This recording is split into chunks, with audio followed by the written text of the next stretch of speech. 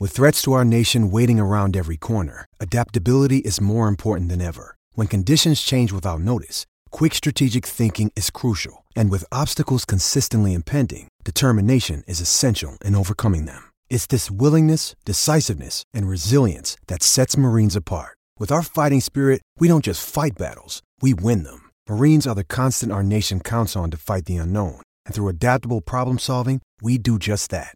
Learn more at marines.com. I'm Alex Rodriguez.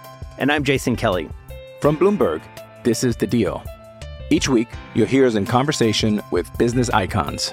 This show will explore deal-making across sports, media, and entertainment. That is a harsh lesson in business. Sports is not as simple as bringing a bunch of big names together. I didn't want to do another stomp you out speech. It opened up so many more doors. The show is called The Deal. Listen to The Deal.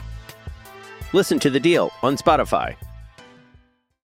Hello, it is Ryan, and I was on a flight the other day playing one of my favorite social spin slot games on ChumbaCasino.com. I looked over at the person sitting next to me, and you know what they were doing? They were also playing Chumba Casino. Coincidence? I think not. Everybody's loving having fun with it. Chumba Casino is home to hundreds of casino-style games that you can play for free anytime, anywhere, even at 30,000 feet. So sign up now at ChumbaCasino.com to claim your free welcome bonus. That's ChumbaCasino.com and live the Chumba life. No purchase necessary. VGW. Void where prohibited by law. See terms and conditions. 18+. It is Ryan here, and I have a question for you. What do you do when you win? Like, are you a fist pumper, a woohooer, a hand clapper, a high fiver? I kind of like the high five, but if you want to hone in on those winning moves, check out Chumba Casino. At ChumbaCasino.com, choose from hundreds of social casino-style games for your chance to redeem serious cash prizes. There are new game releases weekly, plus free daily bonuses, so don't wait. Start having the most fun ever at ChumbaCasino.com. No purchase necessary. VGW. Void where prohibited by law. See terms and conditions. 18+.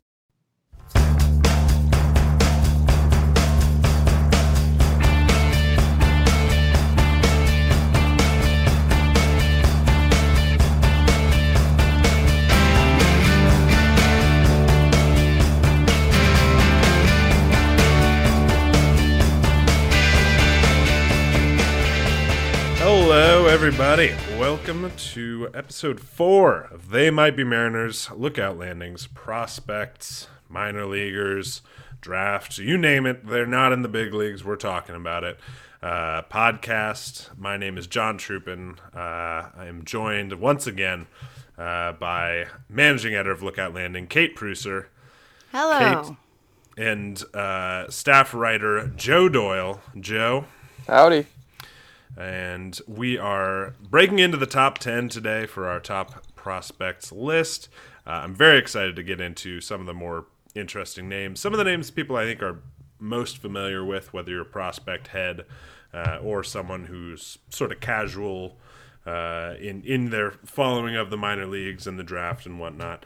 But before we get into that, we're going to start with some semi-breaking news, I suppose. By the time this goes up, we'll probably have a little more clarity.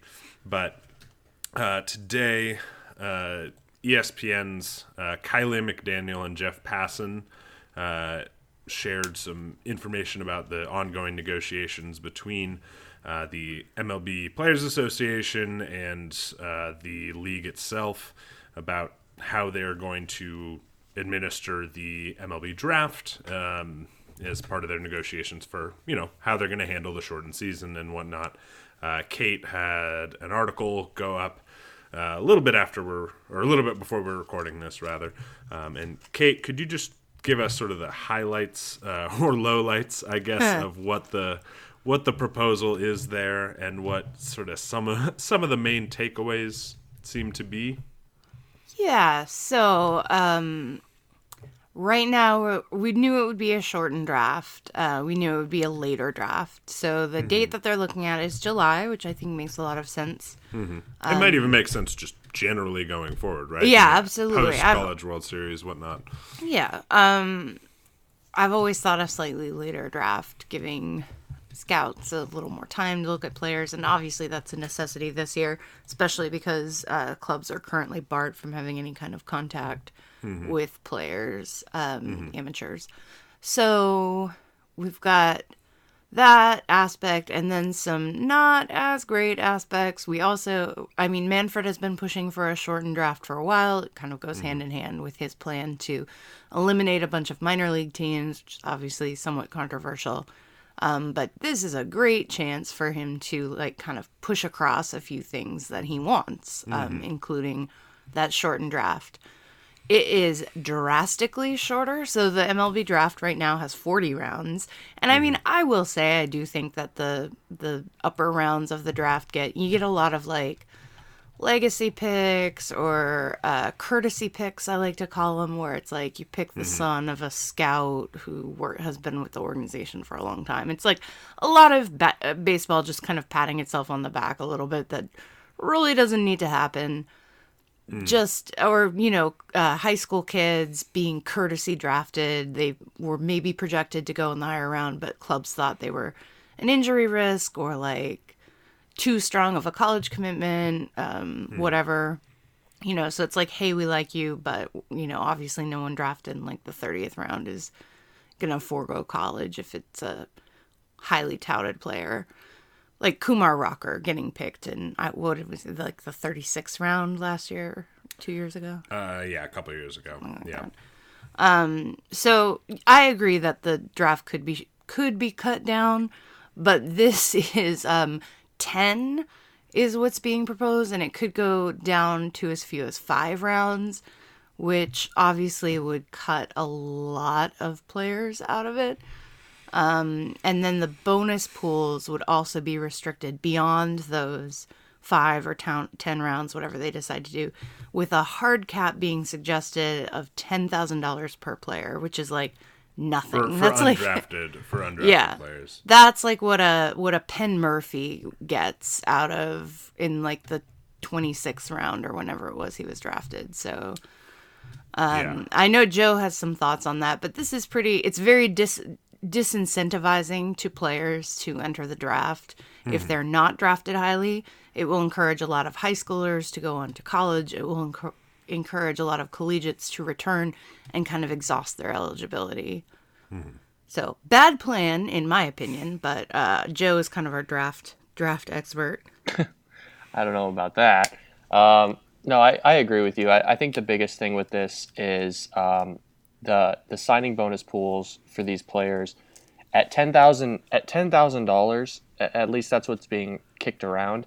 That is such a disservice to the hundreds and hundreds of college players that have just been fringe guys, just trying to get their name out there for the last 3, 4, 5 years, and now it's their senior year, and they're going to have to settle for simply an opportunity to make it. I mean, I think I listed out some guys just from last year's draft for the Mariners.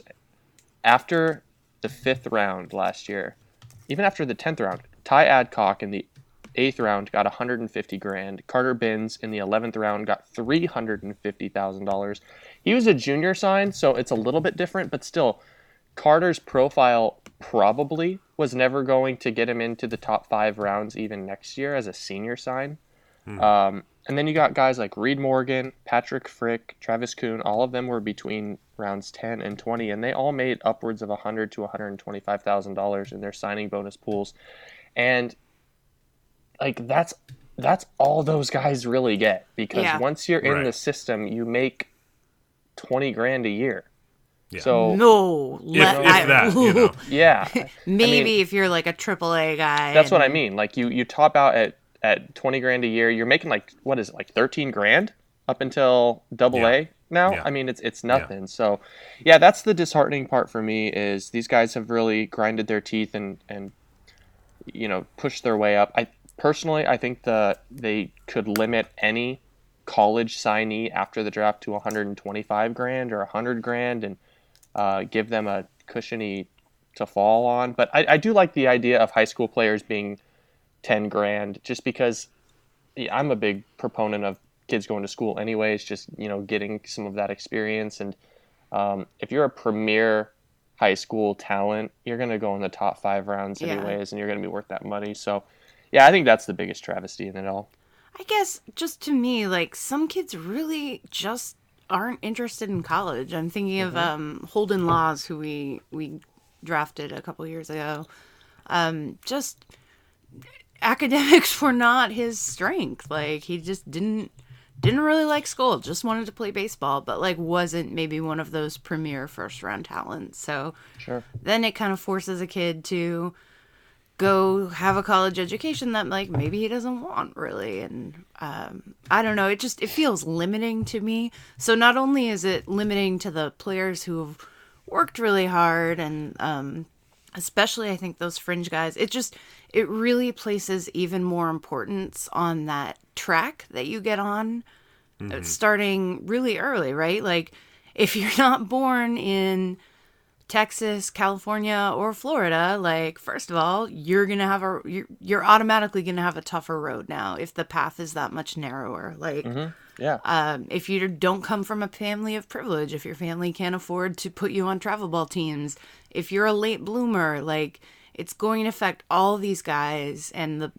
the ones who come through the traditional pipelines, like they do the showcase circuit, they're the big names, those guys are going to be fine. But a guy who might have a little bit of a tougher road, a cold weather prospect, a guy who just, for whatever reason, scouts he hasn't attracted a lot of buzz.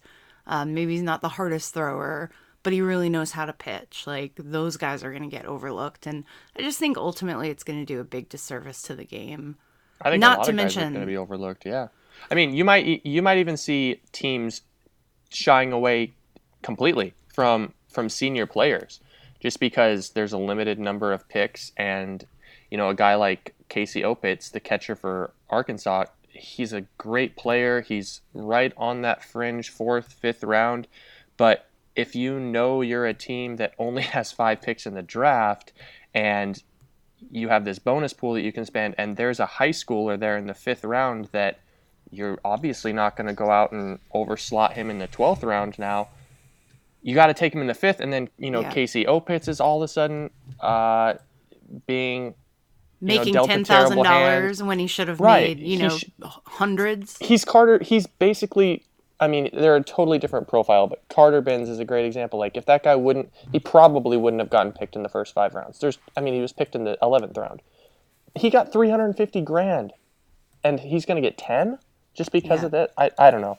Anyways, yeah, it's a sticky situation, and I totally understand that it's an unprecedented year. It has to be a little bit different, as John pointed out, because there's just simply not enough room in the farm systems with people not moving up through the systems early in the year.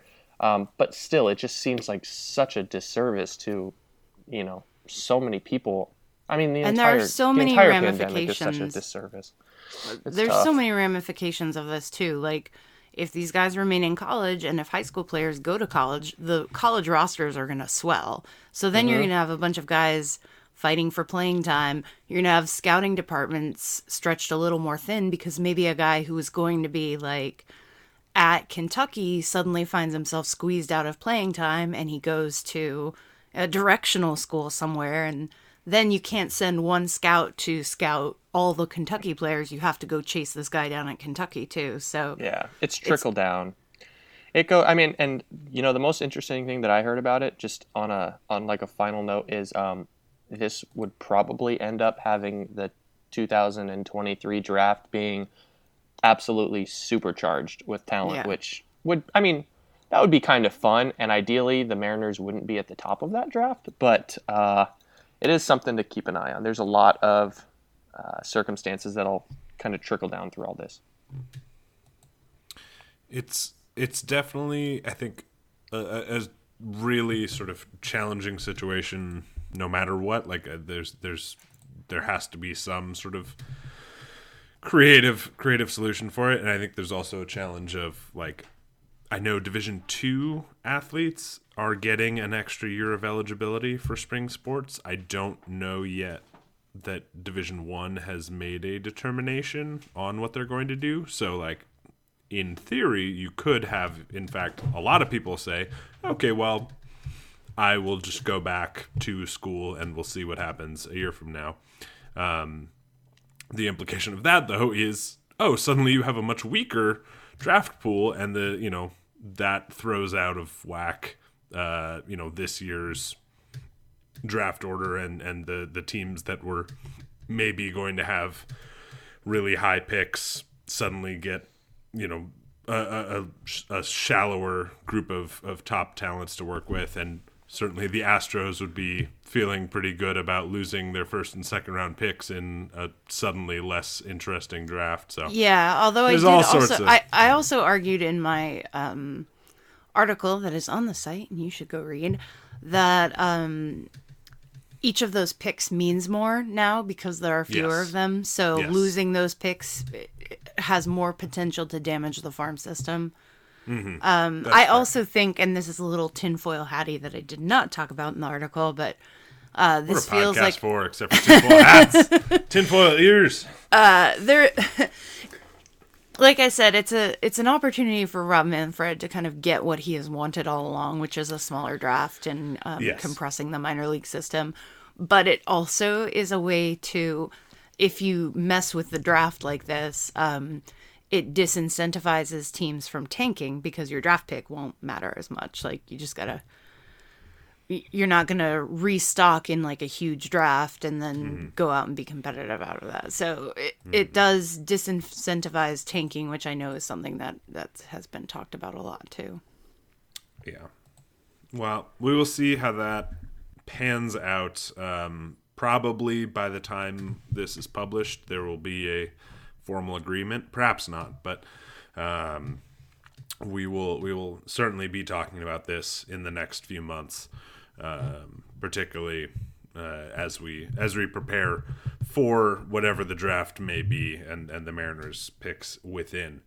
But for the moment, let's turn to players already in the system, and we've got 5 guys today that we're going to chat about. All of whom I think are pretty well known, pretty prominent relatively, and could very easily either immediately or in the near future be impact players, or at least consistently present players for the Mariners. So let's start just right at number 10. We've got left-handed pitcher Justus Sheffield, as well as number 9, right-handed pitcher Justin Dunn. Sheffield obviously was locked into a rotation spot to start this season, still will be whenever it gets going. Dunn, once Taijuan Walker officially was signed, was pretty sort of locked into a Tacoma rotation spot, assuming health, although now with a sort of wacky setup with regards to getting games going, double headers, whatever the schedule actually looks like, we might see guys like Dunn up quite quickly just to fill innings. But in a traditional season, maybe, or looking forward to the future, do we think Justus Sheffield and Justin Dunn are starting pitchers for the Mariners long term? So I think that Justus Sheffield probably has a little bit better shot than Justin Dunn of sticking in the rotation. That's just my opinion on this. Mm-hmm. They're similar players in what they have going for them and what they need to work on. Most notably, the fastball command has got to improve with both players. Mm-hmm. But it's really good fastball, breaking ball profiles, obviously from different sides, with sort of questionable command. Yeah, I think with Justus specifically, and this has been reported, the fastball command and the development of that changeup, I think, is going to be obviously very important in what his ceiling is. The slider was good last year, if not inconsistent sometimes, but it's very it's devastating against right-handers. I don't know why. It just seemed to me like it was an even better pitch against right-handers than it was against left-handers. And the introduction of that two-seamer that he was working on this spring seemed to show a lot of promise. So you can't take anything from spring training other than, positivity and optimism. But he did look like a more refined product out there, and he had some things up his sleeve that he didn't have in 2019. So that is that's a strong indication for Justice moving forward. I'm not sure whether or not he can hold up over 160 plus innings, but I don't know if that's going to matter in modern baseball. Honestly, I think we're going to go in a different direction. On a different note, I said in the last podcast that I think Justin Dunn ends up as the closer, or I alluded to that, and I still feel that way. I really have questions with whether or not his fastball command is ever going to get to where it needs to be to pitch an entire length of a season. And that being said, he's got a dynamic slider, he's got a dynamic changeup, and he's got a hard fastball. But more importantly, I think Justin Dunn has the athleticism and the build to where you throw him in the bullpen, you say, hey man, we're going to just get you going here. We want 25 of your best pitches. He seems like the type of profile that could throw 97 to 98 with a devastating slider. And if you throw that out on the mound in the 8th or the 9th inning and people have to catch up to it all of a sudden, it certainly reminds me of Edwin Diaz and how that entire thing happened. So, I think he's going to be the closer personally by 2022.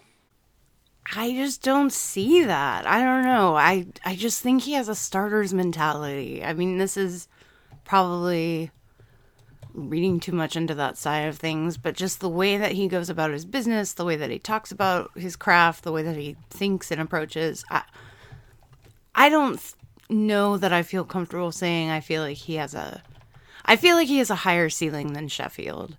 And more potential to get at what he's got. And I feel when I'm looking at the Yankees development versus the Mets development, I feel more confident that the Yankees have pulled what they could kind of pull out of Sheffield.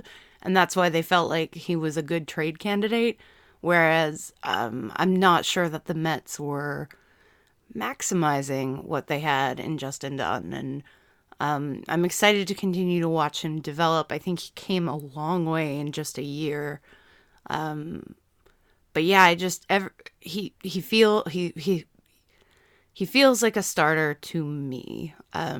Obviously the command is going to be the thing that is the issue with him, but I'm not sure too if he has, because he is kind of a lighter guy. Like, I'm not sure if you tell him to go out there and throw as hard as he can, if he's able to crank it up to 97 or whatever we want closers throwing at these days. So I'm going to put myself in the directly opposite camp to that one. I hope Sheffield figures it out. I have higher hopes for Dunn.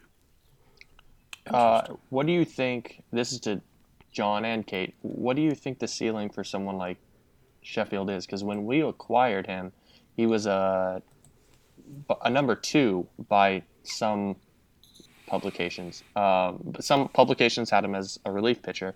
But at this point, now with a little more than a year under his belt with the team, what is his glass ceiling? I think it depends on what you consider a player like Kenta Maeda to be. Because that's what I see sort of the profile I see Maeda as an upper tier mid-rotation starter. Like, on some teams, I think he would be a number 2. But on a good team, I think he's a 3-4. Right. So I think that is where you could hope to see Sheffield. He's got an absolutely dynamic out pitch with the slider that he can sort of vary the sort of profile of a bit. He can have this sort of absolutely knockout swing and miss version, and he can also have a slightly tighter, sharp, smaller movement, one that I think can locate for a strike a bit more. And if the sinker that he's been working on, in fact, manifests long term, he has the ability to shorten plate appearances by getting ground balls and getting sort of out of danger at times, even if he has slightly below average command, which I think is a lot to ask him to really fully work past. But if he is like a little over a strikeout per inning, walk every 3 innings or so kind of guy. And he's, just got a good defense behind him. I think that that's someone who throws 150 to 170 innings per year and is pretty dang good during those innings. And you just kind of, you have to work around that. You just have to make sure you have the bullpen or the rest of a team that can accentuate for that and say like, okay, well, we have someone who can go, we have a couple people who can go multiple innings, and at least one of them is always relatively ready when Justice is pitching. Because, I think that sort of profile, like Joe said, I think that works in the modern game in a way that it wouldn't have, a decade ago, much less 2-3 decades ago.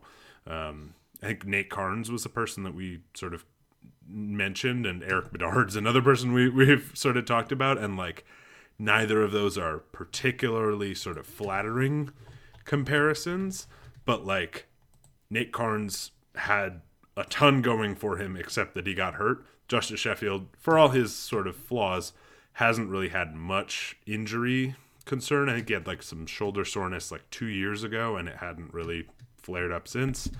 Eric Bedard was a very good pitcher who just didn't throw 200 innings and was like never expected to throw 200 innings.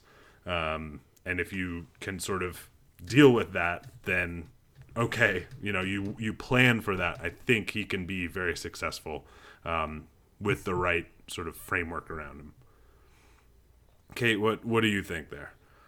Yeah, I like the comparison to a Kenta Maeda as far as like his absolute ceiling. I think I would be over the moon thrilled if that was it. Oh yeah, certainly. That is a very positive outcome. I will settle for slightly better than Nate Carnes, but also, I will admit some bias in this, just that Swanson didn't turn out to be anything other than a long reliever, so it would feel sad to have traded away James Paxton for 2 middle relievers. So.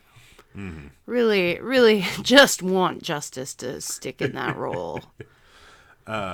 Certainly. And I think that's the nice thing about this is, more than anything, I think Justice Sheffield needs time to try and be a starting pitcher in the big leagues. Yeah, can we remind ourselves of how old he is again? This will be his age 24 season. Yeah, he is small compared to I think how long he has been around in the prospect pipeline, like being tough. If there's I'm not sure I can think of somebody with a bigger case of prospect, quote unquote, prospect fatigue around him. He's pitching Jurickson Profar, like. Yes, Jurickson Profar. Yes, that's a very good example. Hopefully with better results. So, with regards to essentially Dunn's profile, long-term, Joe, you obviously see him as someone who could be a very good reliever. Kate, I think you see him as more likely to stick in the rotation than Sheffield. What do you expect that we can see in 2020? I guess, what would you guys want to see from him in 2020? And assuming, I think it's safe to assume he would start with the Rainiers in AAA or whatever that looks like in this environment. For me personally, if Justin Dunn is going to stay in the starting rotation, and it goes along the same vein as the walks, I want to see him get ahead of batters early in counts. I know that's redundant. Get ahead of batters, and I want to see him be able to throw his secondary stuff to get ahead. The fastball is he throws 95, he can touch 96. It's great, but if you can't land the changeup or you can't land the slider as a first pitch, people are going to catch up to it. The stuff is so good. You saw how much trouble he got in the big leagues last year. He didn't throw that many innings, but if you watched those innings, you would never have said, Yeah, he pitched to a 2.7 ERA. I mean, the stuff is just so good that he can get out of some really nasty jams that he puts himself in. But if he can get ahead of hitters and he can use that secondary stuff to kind of work backwards and redefine his put-away pitch, I mean, he could be one of those pitchers that uses the high fastball after using a couple breaking balls to get ahead to put guys away. So vary the pitch mix a little bit, but more than anything, stay away from hitters' counts, and I think that would raise his ceiling for me. Hey, it's Kaylee Cuoco for Priceline. Ready to go to your happy place for a happy price? Well, why didn't you say so? Just download the Priceline app right now and save up to 60% on hotels. So whether it's Cousin Kevin's Kazoo Concert in Kansas City, go Kevin, or Becky's Bachelorette Bash in Bermuda, you never have to miss a trip ever again. So download the Priceline app today. Your savings are waiting. Go to your happy place for a happy price. Go to your happy price, Priceline. I'm Alex Rodriguez. And I'm Jason Kelly. From Bloomberg, this is The Deal. Each week, you'll hear us in conversation with business icons. This show will explore deal-making across sports, media, and entertainment. That is a harsh lesson in business. Sports is not as simple as bringing a bunch of big names together. I didn't want to do another stomp you out speech. It opened up so many more doors. The show is called The Deal. Listen to The Deal. Listen to The Deal on Spotify. Okay, well, let's move then to our next pair of players here. We talked obviously about two guys who have made their big league debuts. Now let's go to a couple of people who have barely begun their major league made their professional journeys as players. We've got number 8, left-handed pitcher Brandon Williamson. And number 7, shortstop Noelvi Marte. So 2 players, Williamson, 2019 draftee, second-round pick, and Marte, a 2018 international free agency signing, who had his first year in the league last year, and was the I believe the Dominican Summer League MVP. He was certainly the Mariners MVP. No, he was. I'm pretty sure it was the whole DSL. I believe it was. MVP. Someone was very angry, if I'm not mistaken. Someone. No, it was. They were angry with Julio. Julio was the DSL MVP. Gotcha. Okay. It was apologies. Maybe a Cardinal. It was a Cardinals fan. Who was mad that their 2 big guys didn't win it over Julio, and then Julio just went out and destroyed. Yeah, sorry about Not it. sorry about it. Not sorry about it at all. Noelvi Marte, I must say, is currently my teammate at AAA Tacoma. Oh, in the show? Road to the Show, yes. Let me tell you, yeah. Those developers did not skimp on the nose. They were like, if we're getting one thing right. Nor did the original developer on Mr. Noelvi Marte. If I'm not mistaken. that is true. He has got quite a honker, Quite the schnoz. They call him nariz, nose in Spanish. That is, which seems to be like sort of a loving. He has a large nose. He has the face to carry it off, though. I feel like I'm disparaging. There's a good save. So let's start with Marte. Kate, you talked with Noelvi Marte when down in Arizona. Obviously, none of us have seen him play really in live games because he's only played in the Dominican and in some brief like scrimmages or whatever in Arizona. Can you just give me like a rundown on what makes Noelvi Marte, 17-year-old kid, maybe 18 now, I'm not entirely sure. What makes him such an exciting prospect, and why he, I think, has been on a couple like top 100 lists nationally already, despite not playing a game stateside? Yeah, it's the power. I mean, in prospecting, power talks, and it is the power combined with a pretty good eye at the plate. He really doesn't strike out that much. He takes his walks. He's a disciplined hitter, but he does have that power, and it's power at all fields. So, the bat is going to carry him wherever he winds up defensively. The prospect evaluators who are a little low on Marte, and I think Fangraphs is, they just really hate our style of. No wonder Longenhagen got very tinfoil hatty, saying the Mariners are messing with other teams' scouting by promoting players, for spot starts at AAA or whatever. Like, it's not why they do that. But yeah, I think that's a very frustrating team to have to write about if they're not just the one team you have to follow all the time, which is us, because there have been some questions about, well, Marte was so, he overmatched, that level was too easy for him. Like, they should have sent him up, and the Mariners will just not do that. Like, well, and it's the same thing that happened with Julio Rodriguez. Like, it was the same thing that happened with Julio.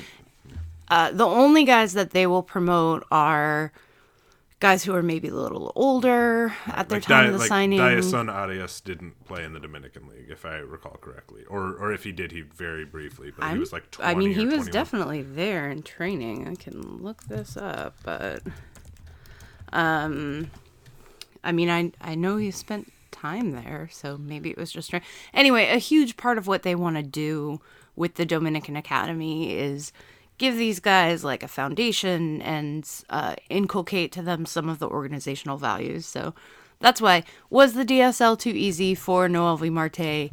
Probably. Like, he easily could have been challenged at another level. But the Mariners are willing to slow play a prospect in their first year and not rush them and kind of move them quickly once they're stateside, but really give them that time to adjust, to teach them about what being a professional ball player means, to teach them what being a Seattle Mariner means. And they really build this like sense of community and camaraderie there. And still provide plenty of links. So like Noelvi was at the high performance camp and he roomed with Julio Rodriguez, and he's very much like kind of modeled himself on that path. And then you have the ball players who are like a year down who are looking at Noelvi and they're modeling, And then you have guys who aren't even in the system yet, like Starling Aguilar, who hasn't even been signed. The Mariners are the favorites to sign him, but he's looking at all those guys. So it's just like making this chain down the line. I think that if you hit well in the DSL, you can hit well in the AZL. Like, I don't know how much. Yes, the pitching is more challenging stateside, but I think anyone who saw Marte hit, like, that's just, it's not just that he is overmatched. That's not where he's going to be challenged, right? Like, yeah, it's got to be higher levels where he's going to be challenged, especially because he has the speed to leg out, weaker. Yeah, and I think that's the other. Yes, I am not wrong. Daison did play in the DSL. Yes, you're correct. Yes, that's my favorite phrase. Kate was right. So yeah, I think that what scouts really seem to like about Marte is not just the power, but the power speed combo. So for a big guy, he runs really well, is really smart on the bases. What surprised me about Noelvi Marte when I met him was he was not at all what I was expecting, because his social media presence is very restrained in a lot of ways. He doesn't, like, he was like, he won't do like the viral challenges that are going around and stuff. He's pretty, he keeps it pretty buttoned up. So I expected him to be like kind of shy, a little quiet. His English is also definitely not where Julio's was at this point last year, not to create an unfair comparison between the two of them, but just Noelvi didn't have the advantage of having taken classes as a young kid, so he's a little bit, I would say, more where the average player is, if not a little above. But, you can't be expecting a Julio-like, long discursive discussions in English. He's extremely thoughtful. He's a very mature, composed person. He takes a lot of personal responsibility. He's very intentional in everything that he does. And he's very deep. Like, he had some He has some really interesting things to say, which I will type up. I have been sitting on this interview since the Fall League, and it's terrible. Mm-hmm. It's the kind of content we need right now, though. Mm-hmm. He surprised me with his depth and his maturity, and how kind of the still waters run deep, whatever it is. Mm-hmm. I'm super excited to watch him whenever we get to see him again. So the concern with Marte is, and it's the concern with this 17, 18-year-old kid who, is probably not done growing, much less done developing, has been, okay, he has great speed, he's got fabulous, sort of power and reasonable instinct, good bat speed. Is he able to stick at shortstop? Because there were a fair number of mistakes in the Dominican, and that is really, I think, we generally are very wary of any sort of numbers that come out of the Dominican, not because they're wrong, but just because when you have someone like Marte, who, as you said, is so much more physically developed than, the people he's playing against, then and like the average fastball in the Dominican is at 88 miles per hour, I think, according to Baseball America. Like, there's not necessarily, that's not necessarily getting the sort of full sense of where a guy's aiming to develop. But sort of scouts that we have read and people that we've heard from said his glove work was not great and his footwork was not great at the start of the year, and supposedly that improved, but is there, do you guys have a sense, Joe, do you think that Marte seems like he's on track to stick in the infield? Because obviously that would make his trajectory to the big leagues much smoother, and put less pressure on the bat and his just general offensive profile. Yeah, I think reports that I read, and I don't remember the coach that was down. I talked to a coach that was down there towards the latter half of the year last year. And, they said that things had begun to clean up there over the last few weeks of the season. So that's really good to hear.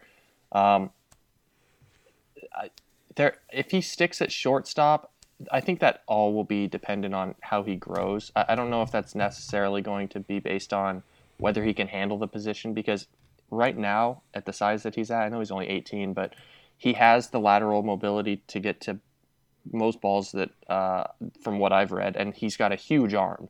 So he'll be able to stick at the position if he doesn't outgrow it.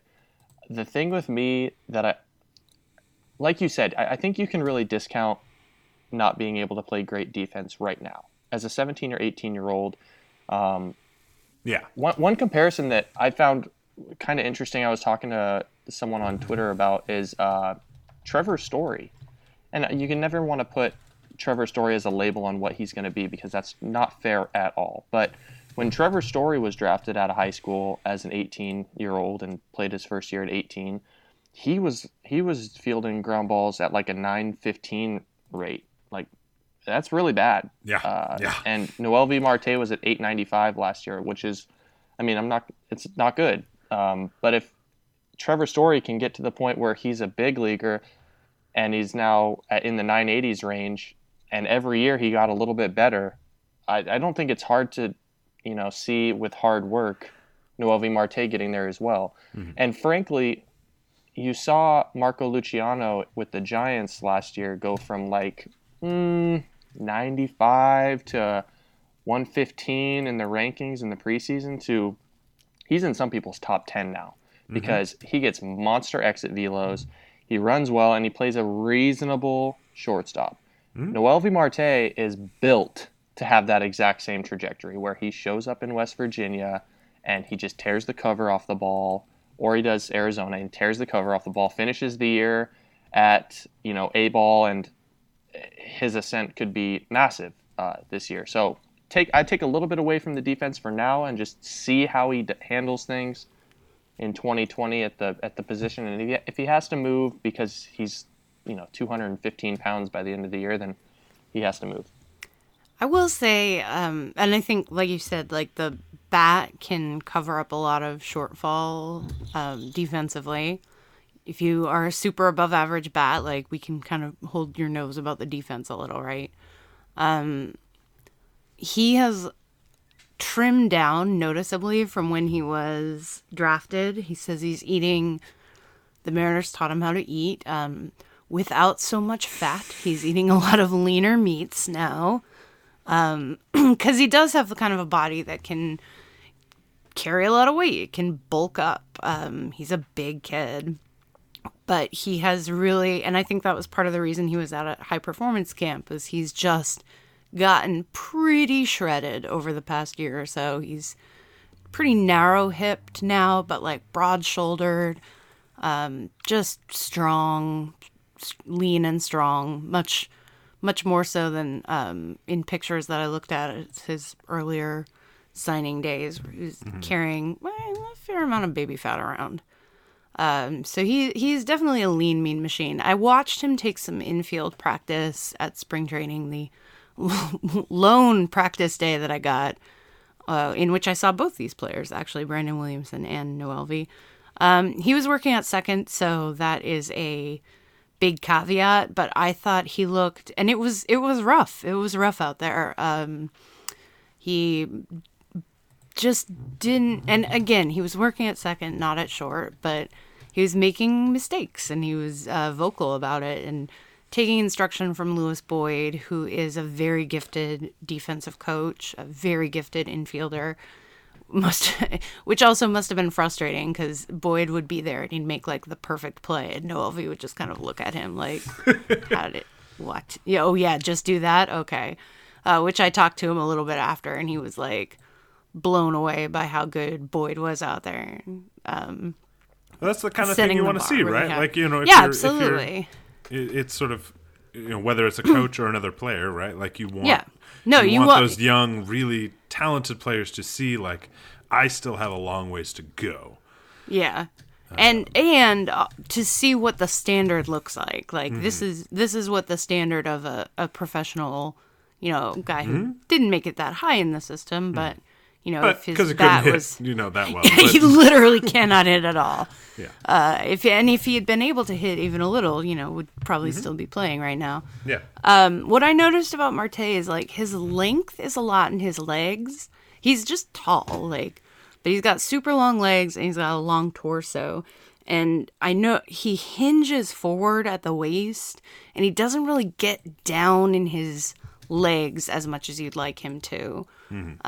So I think that is just, it's just going to be, and from what I could observe, from across the field, that looked to be like what Boyd was teaching him. Boyd was kind of teaching him how to be more efficient with his pass to the ball. Like Noelvi would throw one way and Boyd would correct him and be like, no, we want to, you can save time and be more accurate if you just flip it like this. And so I think a little bit of it is just having better coaches is going to improve him, and just kind of increasing that comfort. Yeah. Not better necessarily, but maybe working with guys who are a little higher in the food chain in the organization, and getting in that focus. I mean, you can only work on so many things at once, right? Right. So if that's what he focuses on in the AZL with some of the great coaches that we have there, then I feel pretty good about that. Yeah. Well, let's shift then to the other person who you saw and who is in this group here, our 8th overall prospect, lefty pitcher Brandon Williamson. So Williamson is unless you made it to Everett at the right time last year, you probably have not seen much of Brandon Williamson. Joe, did you get a chance to actually see Williamson at Everett? Yeah. Last year? Okay, you did. Okay. Yeah, I got 2 innings in. So from both you, Joe, and then Kate, I want to hear about your sort of what you saw in his bullpen.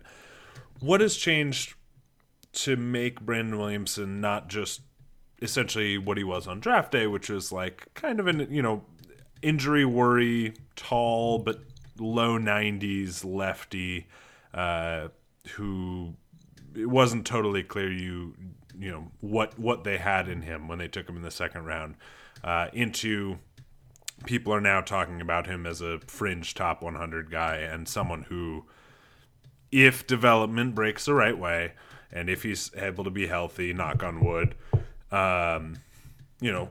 looks like they could be a starting pitcher for the Mariners long term. Well, the durability concern is something that will obviously need to be watched, but they weren't arm injuries, so that's something that you can. He tore both his hip labrums. Yeah, how do you dunking do that? A basketball, I believe, is what. Oh yeah, that's how I tore my labrums too. Yeah, just a cool, just 6'6" guy things. Yeah. Oh my god. Yeah, I do the same thing, reaching for pots and pans above my fridge. 5'9" things. Anyways, with Brandon, I think the thing that sticks out is the entire track record of him at TCU was 90 to 92, touching 93. Good slider, good breaking ball, had a hard time commanding both, but they showed good shape, and a changeup that he mixed in here and there. In Everett, he was pumping, and here's the thing that makes it tricky. He'd go out and pitch anywhere between 1 and 3 innings, but in those short stints, he was like 94 to 96. He touched 97. He was landing the curveball and the breaking ball for strikes consistently with ease. He wasn't walking batters, and the changeup was still just an average changeup, but that is a full arsenal. There's people in the organization that think Williamson, at the time, this is like early August, mid-August, he was the best starting pitching prospect in the organization. And that's with Logan Gilbert involved. Now, at this point, I don't think anybody would say that, because the way Gilbert looked this spring, it's hard to make that argument. Gilbert looks like a true possible ace. But for someone to come out and say that he's in the same conversation as Gilbert, and even more so, ahead of Kirby, really says a lot. The thing that's going to be interesting with Brandon Williamson is going to be, can he continue to throw the breaking balls for strikes, and can he bury them when he needs to? Because if they're better than above average offerings, if they're 55 grade offerings, and he can couple that with a surprise fastball that is, even 92 to 95 from the left side, that's a really, really exciting profile. And the comparison that I got from Brian DeLunas was he does feel like what James Paxton was before James Paxton took that next step and found more velo and found the knuckle curve and things like that. So, if Brandon Williamson ends up being James Paxton light, that's obviously a huge win. Skinny. Yeah, exactly. I mean, he is. They're both really, really tall, lanky lefties that come out from that huge 3/4 arm slot. So I could see it, and obviously, I think I was the high man on Brandon Williamson in the entire staff. So yeah, definitely. I see more Chris Sale in Brandon Williamson's frame than I do James Paxton, but I would be excited to see if he can bulk up like Pax and maybe add some of that consistent ability to hold the velo, because obviously that's what you're talking about, right? It's just short stints that we've seen him in. Right. But I mean, if the floor is potential closer / late inning reliever with him, I mean, you're not hurting yourself so much in that draft, because we also have George Kirby, we also have Isaiah Campbell. Like, we don't need all of those guys to hit as much. Yeah, they stocked up pretty. They leaned real heavily on pitching in that group, and a draft historically known as being weak on pitching, which was an interesting zag when everyone else was zigging. Yeah, I mean, that is really where the Mariners are going to make or break, right? They bought in very heavily on we can develop these specific traits, off of these specific traits in pitchers. and they've seen success in that, particularly with bullpen guys. And most of that has been they didn't have better than bullpen talents in their system necessarily by the time they had this player dev group fully established. So this is where it has to be, right? It has to be the Brandon Williamsons. It has to be the George Kirby's, the Logan Gilberts, the Michael Limoncellis, the Sam Carlsons, and the guys who Justice Sheffields and Justin Dunns, even, those are the guys who they have to make their hay with, because, okay, you've got your people in place, you've got universally regarded solid talents. Now you have to make what they should be or more out of that, because that's where they've invested sort of really heavily. With regards to Williamson, just before we move to our last player, I thought it was very interesting hearing you guys sort of do the Paxton Sale sort of comparison there. Obviously, the curveball is sort of the most exciting breaking pitch there for Williamson.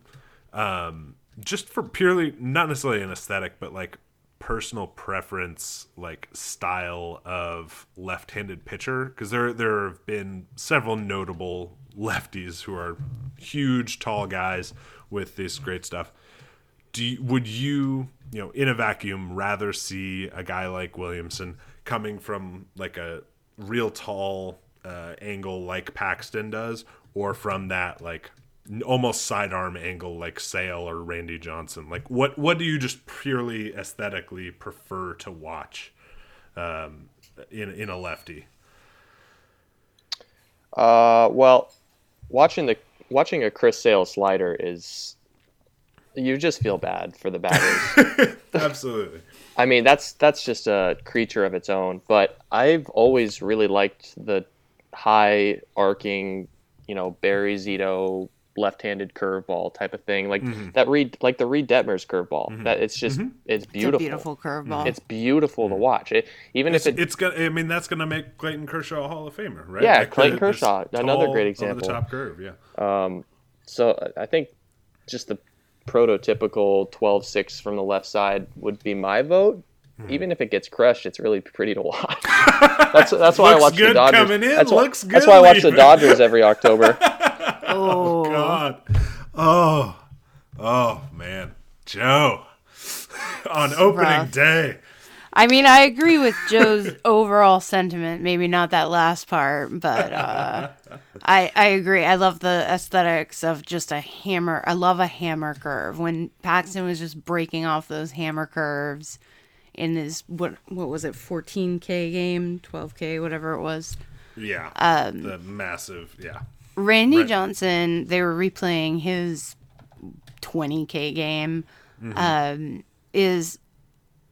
I wouldn't call it aesthetically pleasing to watch. It is terrifying. He's a brutalist pitcher. Brutal. Yeah, brutalist. If we're doing architectural styles, yes, Randy Johnson is something the German expressionists dreamed up. Yeah, it's frightening. Like I do like, I think, the slightly more gentlemanly elegance of the hammer curve, where it just falls through the trapdoor at the end. Did you guys see the? I hadn't seen it. The Randy Johnson slider that. Oh, the recent pitching ninja. That Rob Friedman posted the other day. That it almost went between the guy's legs and he panic swung at it. And he jumped over it. Yep. I hadn't seen it before. Neither had I. Posted. It was unbelievable. I mean, just comical. What? Yeah. No. What an outrageous, thing to have just been commonplace for 2 decades. Just you have a literal historical giant on the mound throwing the ball harder than anyone else, and he might know where it's going, and then he'll also, it looks also like he's an element of the terror. Yeah, and the slider. I mean, I remember Randy Johnson as a Mariner. I remember I was at a game at the Kingdom where he pitched, but like I was very young. So like much of my Randy Johnson memory is of him with the Diamondbacks and with the Yankees, and like later, like not quite the zenith of Randy Johnson as a true force of nature, good and bad. So yeah. When I was really young in my playing days, I remember the first time, I think it was like 8th grade. We ran into a pitcher on my team that threw 90, and this is one of the more embarrassing moments of my upbringing. But I was the second baseman, and I specifically asked the coach. I was like, "Coach, I don't want to play today. I am not interested in being in the lineup." You had good sort of self-preservation. And the same thing happened in 7th grade when I was like 105 pounds, and the coach called a receiver reverse, and I was a receiver. I asked to be taken out of the game because I had no interest in taking that, out of the backfield. And I can only imagine that's how John Kruk and all these guys felt. Yeah. Having to step in the box against that guy. And they're grown men. Absolutely not. Absolutely. It's sad to me that Chris Sale has just fallen off so quickly. Because the experience of being like, oh God, not Chris Sale, and just watching him mow through. I mean, it was absolute dread because he was pitching always when I watched him, mostly, I guess, when I watched him pitching against us and mowing through various hapless Mariner lineups. So, I mean, it really is. It's the closest thing to Randy Johnson that I think people just unhittable. Yeah. Absolutely, when he was on, just absolutely unhittable. And boy, I'd sure like to have that sometime. I feel like we've done so much as Mariner fans with like so little as far as pitching. Like we are willing to crown soft tossing Marco Gonzalez an ace. Like we're that desperate. So it would just be so nice to have somebody who you could roll out and was just filth every 5th day or something. And I know we had Felix for a long time that could be that. And that's kind of my only reservation with Seattle taking Reed Detmers is you're drafting a really polished guy, but you're not going to see anything more than 92 unless Gascamp turns something on for him. I mean, you're going to get that just gorgeous curveball, but you're not going to be drafting a pitcher at number 6 that ever is going to blow anyone away. It's just not going to happen. Yeah. I mean, that was a big, like, was it last year? I mean, unless you can get Jared was last year Kelly. Ryan Rollison, or it was 2 years ago Ryan Rollison, who was like heavily mocked and like targeted by the Mariners, and it's like it's the same profile where it's like this person's probably going to be a major leaguer and probably not super exciting. I mean, that was Marco Gonzalez, like 8 years ago. There was Ryan Weathers was last year. Ryan Rollison was 2 years ago, and unfortunately for Rollison, another one is David Peterson. I remember. With the Mets. Yeah, Absolutely. David Peterson. And Rollison finally got to that high A level last year and ran into a brick wall. So, I don't know. The pitches have to be good. You got to have kind of that Marco ingredient of a good cutter to mix with the good curveball and high fast. Yeah, got to be careful. Give me Jared Kelly, please. If we're going to look for who I think the arm in this 2020 draft is with the most chance of like blossoming into that, who's being talked about in the top rounds, like, and a prep player that I would feel a prep pitcher that I would feel comfortable with, like, are you making that investment in? I like him. Are you willing to live with potentially a decade of Jared Kelly, Jared Kelnick? Like JKs, yeah, the killer, like the JKs, the jokester, like the jokes. JK squared. Yeah. Oh God. Man, I mean, I wasn't even prepared to live through the Jose Siri. Yeah. Well, and you didn't have to. And didn't have to do it for long. Yeah. Speaking of outfielders with all kinds of tools, nice. Sort of winding paths to the top levels of the league. Our final player on the list today, number 6, outfielder Kyle Lewis. Kyle, probably the best part about last year. I don't know, you guys may feel differently, or there may have been individual moments, but like there was nothing cooler about the 2019 season, which didn't have a lot cool about it, than like Isabel and I stayed up late to watch Kyle Lewis's debut. We were really excited. Like, the Mariners hadn't had sort of a top pick in a while sort of make it and stick. And to have him, yes, it was weird and not super sustainable, but like from a pure excitement standpoint, like it was so gratifying, I guess. Like, did you guys sort of have this sense of like, this is what a rebuild is all about? To a sense of with Kyle Lewis getting to the bigs last year. No, I mean, no. Sorry. A Mariner fan can have a little top prospect succeeding in limited amounts as a treat. It was like, here's this. It felt like the universe saying, here's this balm for witnessing this incredibly painful year of baseball. We're really sorry about the 13-0. Did not mean to let that happen. Someone was asleep on the controls.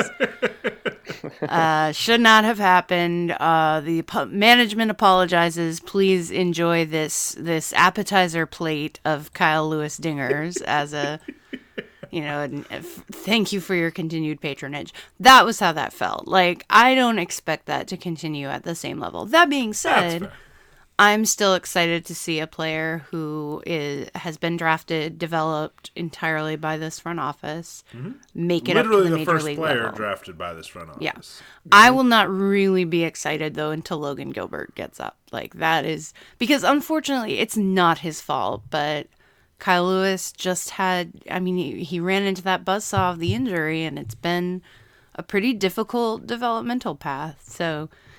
For me, it's really going to take until there's Gilbert up and Evan White and, yes, Kyle Lewis and, like, a few other just pure homegrown players before I'm like, that's a spicy rebuild.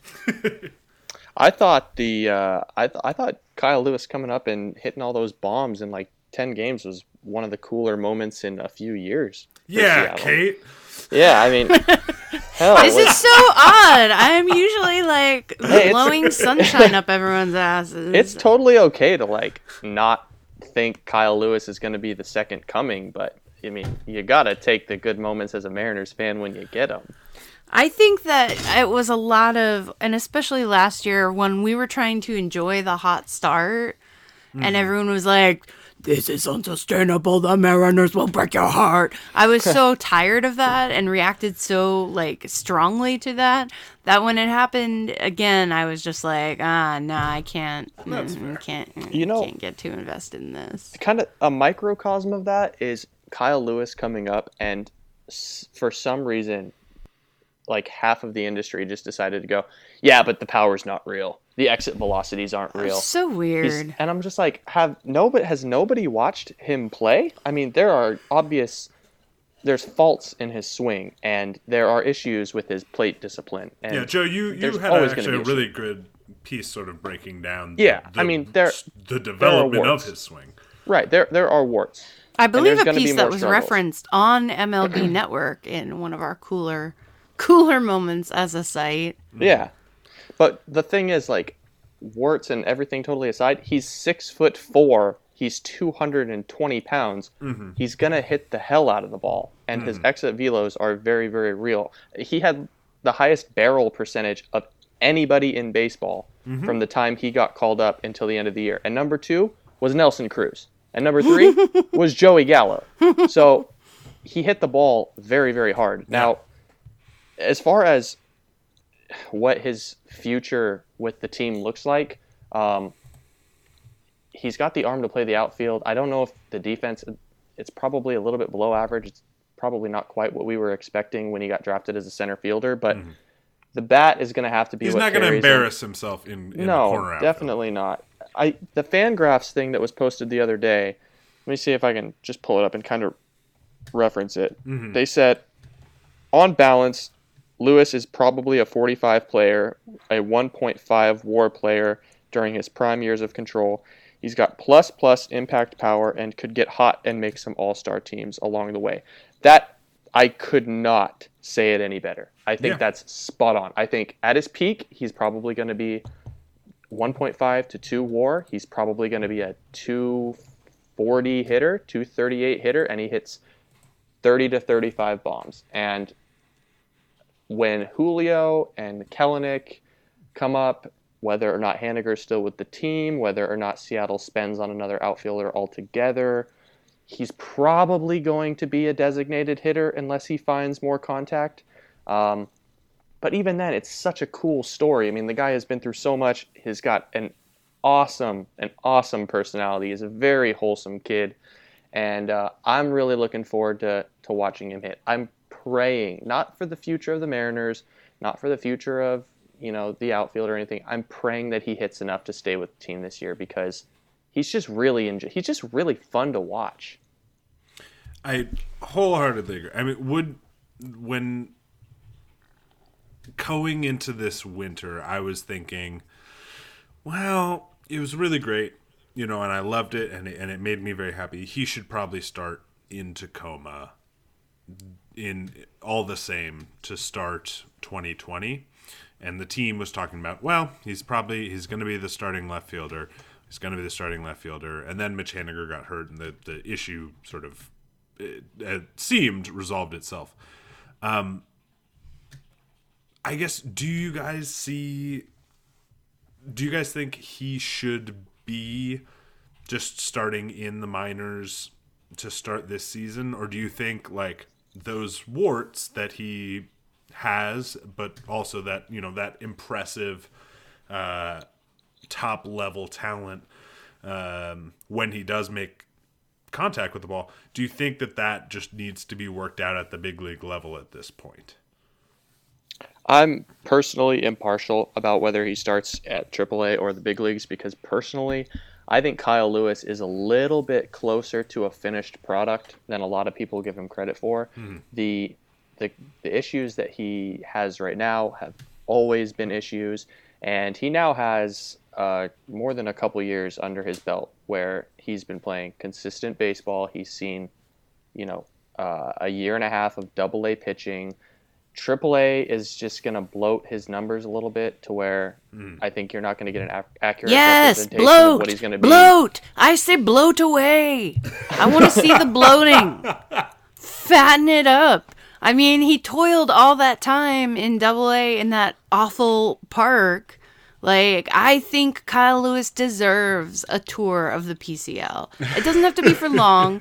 Come on, don't you agree? Like, don't you think he, of all people, deserves to get to just go smash a gazillion-foot homer in El Paso? I tell you what, if you take Kyle Lewis out of the current Mariners lineup and you stick Braden Bishop in it, I dare you to find a cleanup hitter because that is one boring lineup without Kyle Lewis in it. So, I don't know. Excuse me, one large adult son would like a word. Yeah, he hit like 190 though. No, I agree with you though. Like, I will say that I was tuning into those games towards the end of last season with an interest in watching Kyle Lewis play because he was young and exciting. And what I'm missing out on right now, what I feel like I'm missing out on, is getting to see Evan White have his opening day moment. Like, getting to see Kyle Lewis, like and knowing that those guys are like best friends and, Kyle was in Evan's wedding. I'm really feeling like we're missing out on that. But first he can go hit a couple big bombs in AAA. The big league team is going to suck with or without him. Yeah. Yeah, I like the I'm glad you mentioned Nelson Cruz, Joe, because I don't think that's really like that is an immense amount to ask for anyone, because Cruz has been just so sort of consistent for so long. Oh yeah. Well, you and I talked, and I don't mean to cut your thought off, but and I talked about him being like Jorge Soler is what I think would be the optimal outcome. you know? Yeah. And it took Soler like 3 or 4 big league seasons to finally hit 270. He was 230 to 240 most of his career. Yeah. No, I mean, it took 3 organizations? Two or 3 organizations. I mean, it was like... And really, I mean, it took Nelson Cruz a really long time. Like, Nelson Cruz was a Mets prospect for a while and, like, debuted quite late. Like, Nelson Cruz has been pretty extraordinary ever since he's been in the big leagues, but, like, it took him a really long time to be consistent because I think guys that big and that,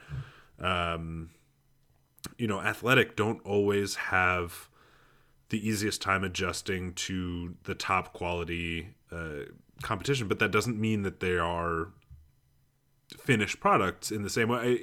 I think you mentioned like he's close to being a finished product in the sense that like he can handle velocity, he can handle, he has the right mentality, but like it's really just a reps issue in my mind, and I would not hate it if he went to AAA, but like on this Mariners team, especially if Haniger's still, not back whenever the season starts, like, put him out there. It doesn't really, like, you let him succeed, you let him fail, you let him keep working through it, and you have him have the mentality of, like, you're going to be a big league player, and this is part of working through it. Because I think there is that sort of everyday, capable everyday player there. Even if the sort of pathway to it is a little Solari or, Zunino-y even, because I think the offensive talent there is one of the more impressive in the entire system. One other thing I want to add really quick, and this might change because the big league season is being pushed back, but another reason I wouldn't mind if he started at the big league level is because Seattle opened this year. They were supposed to open with Texas today, and then Minnesota, Kansas City, Chicago. I mean, those teams aren't exactly like chock full of aces. Mm-hmm. So it's a little bit of a softer landing. It's not like 2019, and I know we lit him up, but it's not like you start the season against Chris Sale and then Nathan Eovaldi, and then you kind of go through that buzzsaw early on where hitting was going to be a bigger ask. Mm-hmm. I just think if you're going to start with like Kansas City and the White Sox and things like that, it might be the best opportunity you've got to start him off on a little bit of a hotter streak. Yeah. All right. Well, thank you guys for going through another 5 players here. Obviously, next week, sadly, we will not be about to start the minor league season. Oh. Just pretty heartbreaking. But we will be talking through the top 5 prospects in the system. We'll probably have a little more clarity on what the draft is going to look like, and anything else that really comes out on that front, we'll be covering for you guys. We have a whole bunch of draft content on the site, and we'll probably start digging into that once the top prospect list concludes next week, as we sort of work through this time without much real baseball happening in the U.S. So thank you all for bearing with us. I know it's weird to try and get hyped about distant players in any circumstance, much less when there's not baseball happening and when spring training is not happening. It sucks. It sucks in a big way for all of us.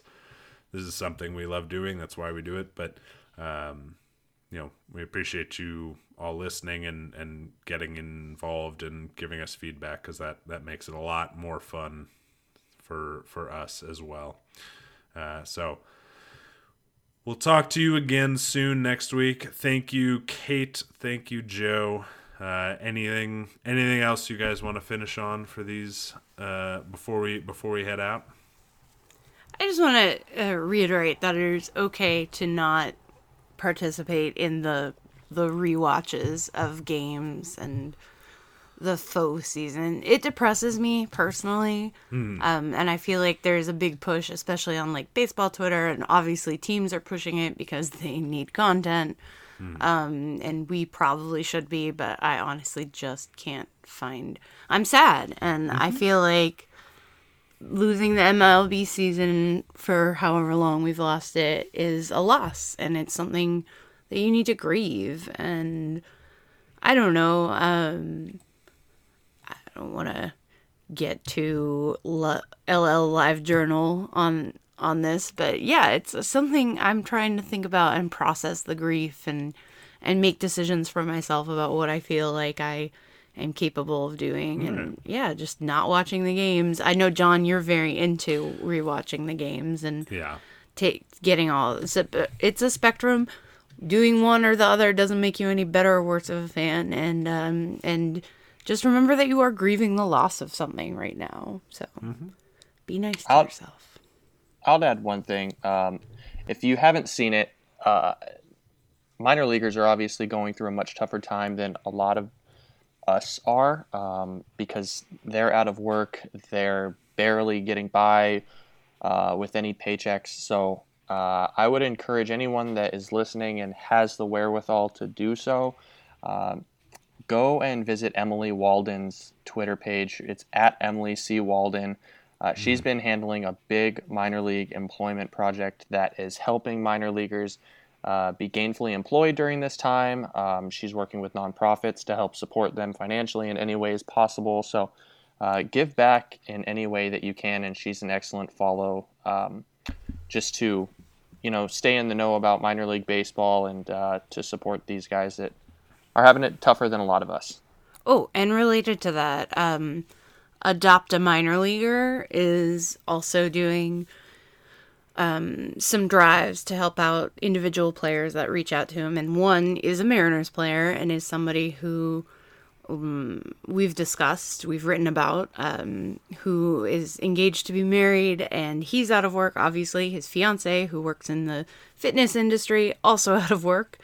And then they are located in Nashville, and their house was recently damaged by the tornadoes there, which ate up all their wedding budget. So that's another one. You can find them at Adopt MILB Player on Twitter, and just let him know that you can DM the guy and let him know that you're donating to the Mariners Player Fund, and kind of help these guys get back on their feet a little bit.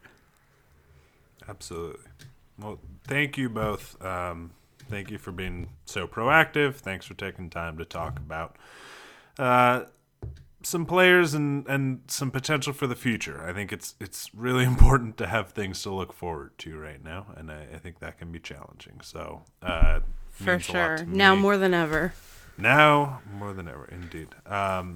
So until next time, hope you all stay safe, stay well, and go Mariners. Kate?